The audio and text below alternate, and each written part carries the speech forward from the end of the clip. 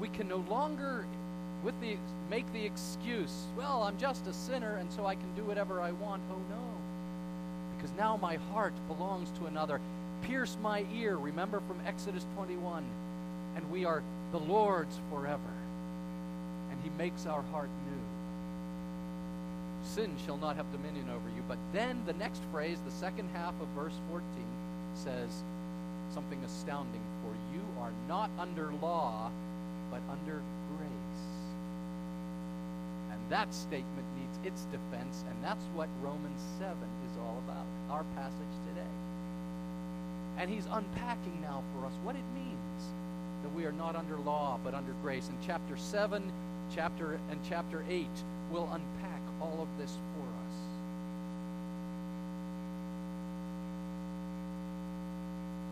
You who know the law, we've been under the law for a long time, but that has come to an end with the death and resurrection of Jesus Christ. And the law cannot condemn us anymore. Now, surely that spoke about the Jewish Mosaic administration of the one covenant of grace. But as we learned in chapter 2, we are all, Jews and Gentiles, under the law. That is, every person is a legalist. Did you know that? In your heart of hearts, you are a legalist. Ray Ortland puts it like this. Every human being on the face of the earth is legalistic and hair-splitting and trigger-happy because they are judgmental to the core. Every time, have you ever disapproved of someone else? Have you ever judged someone else? What were you judging them by? There was a law or a standard inside your heart. And it was your standard of righteousness. And if somebody didn't live up to it, you were critical of them. You looked down on them. You might have even seen them with contempt. Every heart is that way. Jack Miller used to have a ministry in prisons, and he would say that the most legalistic, judgmental people he knew were murderers in prison. These guys, they were just critical of people on the outside, critical of the warden, critical of the guards, critical of their wives, because they had the law inside their hearts in some measure. And so this law operates. We know the law.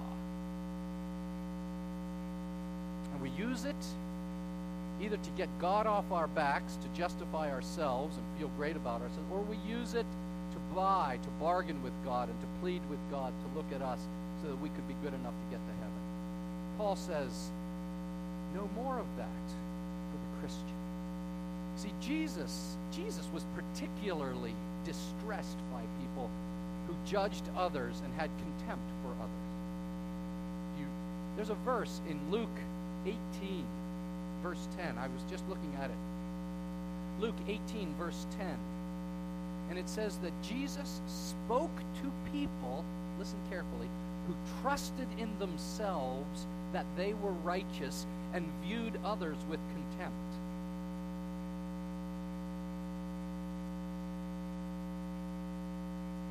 And that's how the law functions in people's lives. And living under the law is like having a relentlessly mean, critical husband or wife whose special gifting is to show you where you're wrong and to point out everything that you've fallen short in and that you're just not quite good enough, at least not as good as they are, and it's hard to live with that kind of husband or wife. You who know the law. Let me tell you, point number two. Enjoy a better husband. And just as last week in chapter 6, Paul says there's a good slavery, a better slavery. Here now he changes the metaphor and he says there is a happy new marriage for you. And what a guy he is. Mr. Law, he's died. So we can be married to Mr. Grace. Affirming, life-giving, merciful, that you, verse 4 says, so that you may belong to another. This isn't a passage about divorce. Some people want to use this passage to explain who's allowed to marry and remarry. Divorce isn't in this passage. It's not speaking to it. This is to explain to us that no longer are we to live under the law. That's the point of this analogy here. And remember that the woman I described at the beginning of this sermon, whose critical husband had died, she married a wonderful man. Now, two things.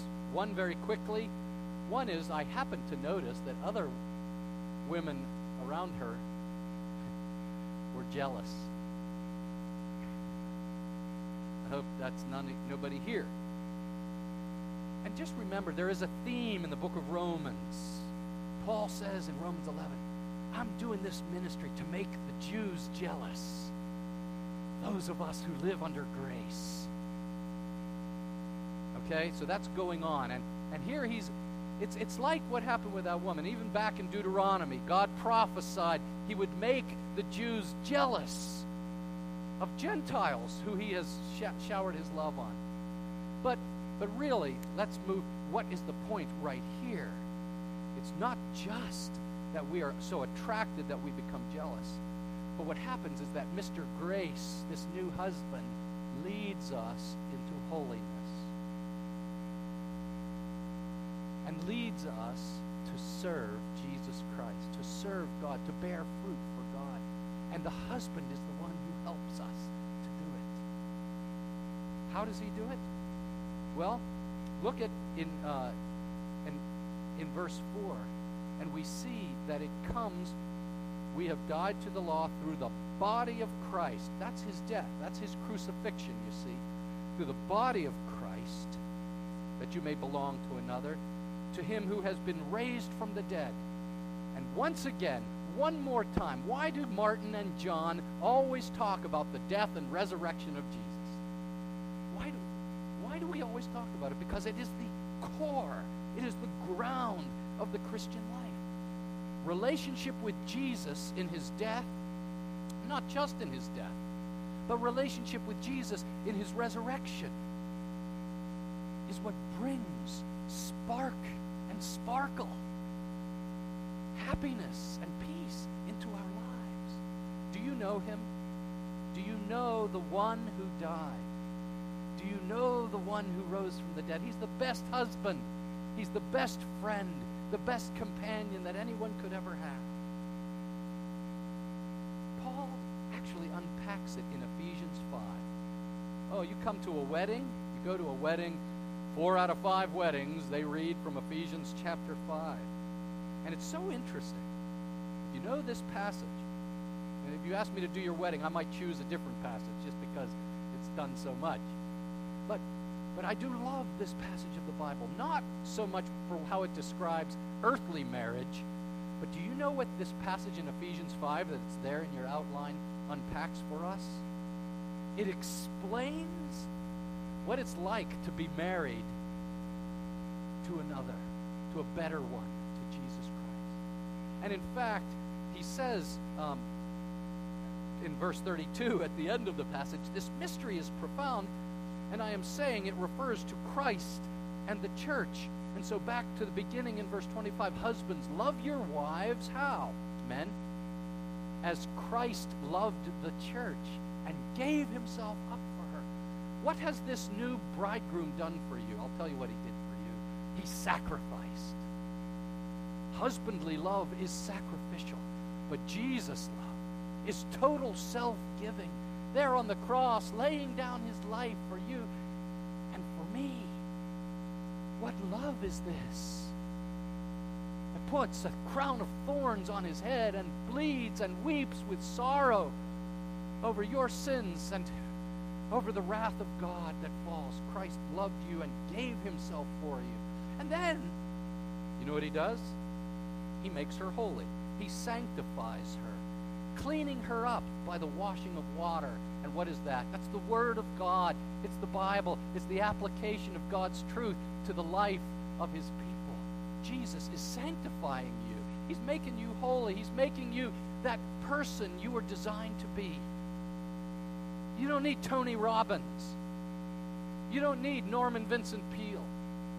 You don't need just the power of positive thinking. You need Jesus Christ. Jesus Christ to make you into the person He wants you to be. He's going to wash you and clean you up from the inside out. And you know when He's going to do it? Ladies, He's going to do it as much as your husband feeds himself. That's what He says in this passage. He says, just as the husband loves his own body, so he nourishes himself, so Christ continuously, without fail. Does your husband, lady, does your husband eat once a week? Does he eat once a day? But we eat through the day, constantly. Does your husband go to the gym once a year? Maybe. How much do men love their own bodies? How much do men love their own bodies? And he says, if you don't understand all this theological stuff about how sacrificial love and all that, get it through your head. Jesus Christ loves you as much as a man loves his own body, his own pleasure, his own food. That's how much Jesus loves you. It is sacrificial. It is constructive and sanctifying. It is constant, without fail. You are married to another. What good news this is. This is the gospel of Jesus Christ. And so, we move to point number 3. He unpacks the whole matter for us in verses 5 and 6. And we live differently because we're married to this better husband. And what he says here is, he says, don't live in the flesh with your sinful passions that were just aroused by the law. Instead, you who were released from the law, serve in the new way of the Spirit. Bear fruit, the fruit of the Spirit. Living in the flesh, we saw earlier in this service, is very ugly. Right? Drunkenness, sexual immorality, selfishness, divisive, causing fights, arguments, nastiness. That's the flesh. You young people, you got to learn to see yourself when you're living according to the flesh and call it for what it is. We need the new husband to wash us with the water of the Word so that we are not living according to the flesh. But here, now, he introduces what we will study the next couple of months together. He introduces life in the Spirit. Life walking in the Spirit. United to Jesus Christ. Oh, how good that life is. Married to this better husband. Yeah, it's not just the teenagers here who need to pay attention to this. Look at the way he unpacks this in verse 5. This is a stunning, comprehensive statement. He says, the flesh, there's flesh causes sin, excited by the law, that leads to death. Boy, what a quartet of words right there. If you underlined each one of them in there, they're just jammed in there together. But God has sent the Holy Spirit, and it causes you to bear fruit for God, that you will glorify God. And so today I want you to understand that the Holy Spirit that's now living in you is not like Moses, the lawgiver, who's sort of the umpire behind the plate. You ever seen the umpire behind the plate? He's watching strike 1. He's watching strike 2. He's watching strike 3, and you're out. Ray Ortlund says he's not like an umpire in a baseball game, but instead he is bringing the life of Jesus Christ into you and giving you a new heart. The Jewish people under the law should have known this because Ezekiel prophesied it. Ezekiel told them. Look at the passage, Ezekiel 36. And I will give you a new heart, and a new spirit I will put within you. And I will remove the heart of stone from your flesh and give you a heart of flesh. Here it is, flesh, meaning a new living heart that's not a stone. And I will put my spirit within you and cause you to walk in my statutes and are careful to obey my rules. And you will dwell in the land I gave to your fathers, and you shall be my people, and I will be your God. In order that we should bring forth fruit for God. That's the purpose. You marry this guy, Jesus Christ, and he transforms your life. Can you say that today? I hope you can. I hope you're at that place in your life, and knowing all of you here, I trust that you've been at that place where you say, Jesus, you are my Savior. Jesus, you are my lover. Jesus, you are the one who's made me new. And I want to honor you. You see, and so you honor him. You bear fruit for God. In school, at work, in your neighborhood. People begin to notice you. I hope they get jealous. I hope they get jealous. And they want what you have. They want who you have. Jesus Christ. Let's offer ourselves to him. Let's focus, fixate our lives on him. Let's surrender our lives to him. Let's pray. Bow your heads with me. Our Heavenly Father, I know right now that I will never bring my sins or my flesh under control by rules and regulations, by law, by exhortation, by nagging myself. And I know I sure can't bring my wife's sins under control by nagging or regulating her. We need to be free from the law, and we need to be married to Jesus. We need to live with the joy my friend had in her new marriage to a better husband. And so we say, Lord Jesus, give us more of yourself every day, more of Jesus. As we live, Lord, could we tell you that we love you as a wife would say to her husband, I love you. For surely you, Jesus, the great bridegroom, have loved us with that sacrificial, constructive, sanctifying, constant love that will never break or go away. Oh, the law would condemn me. But Jesus, you forgive me, and you put a new spirit within me. Fill us with your Holy Spirit, Heavenly Father. Fill us with your Spirit every day, we pray.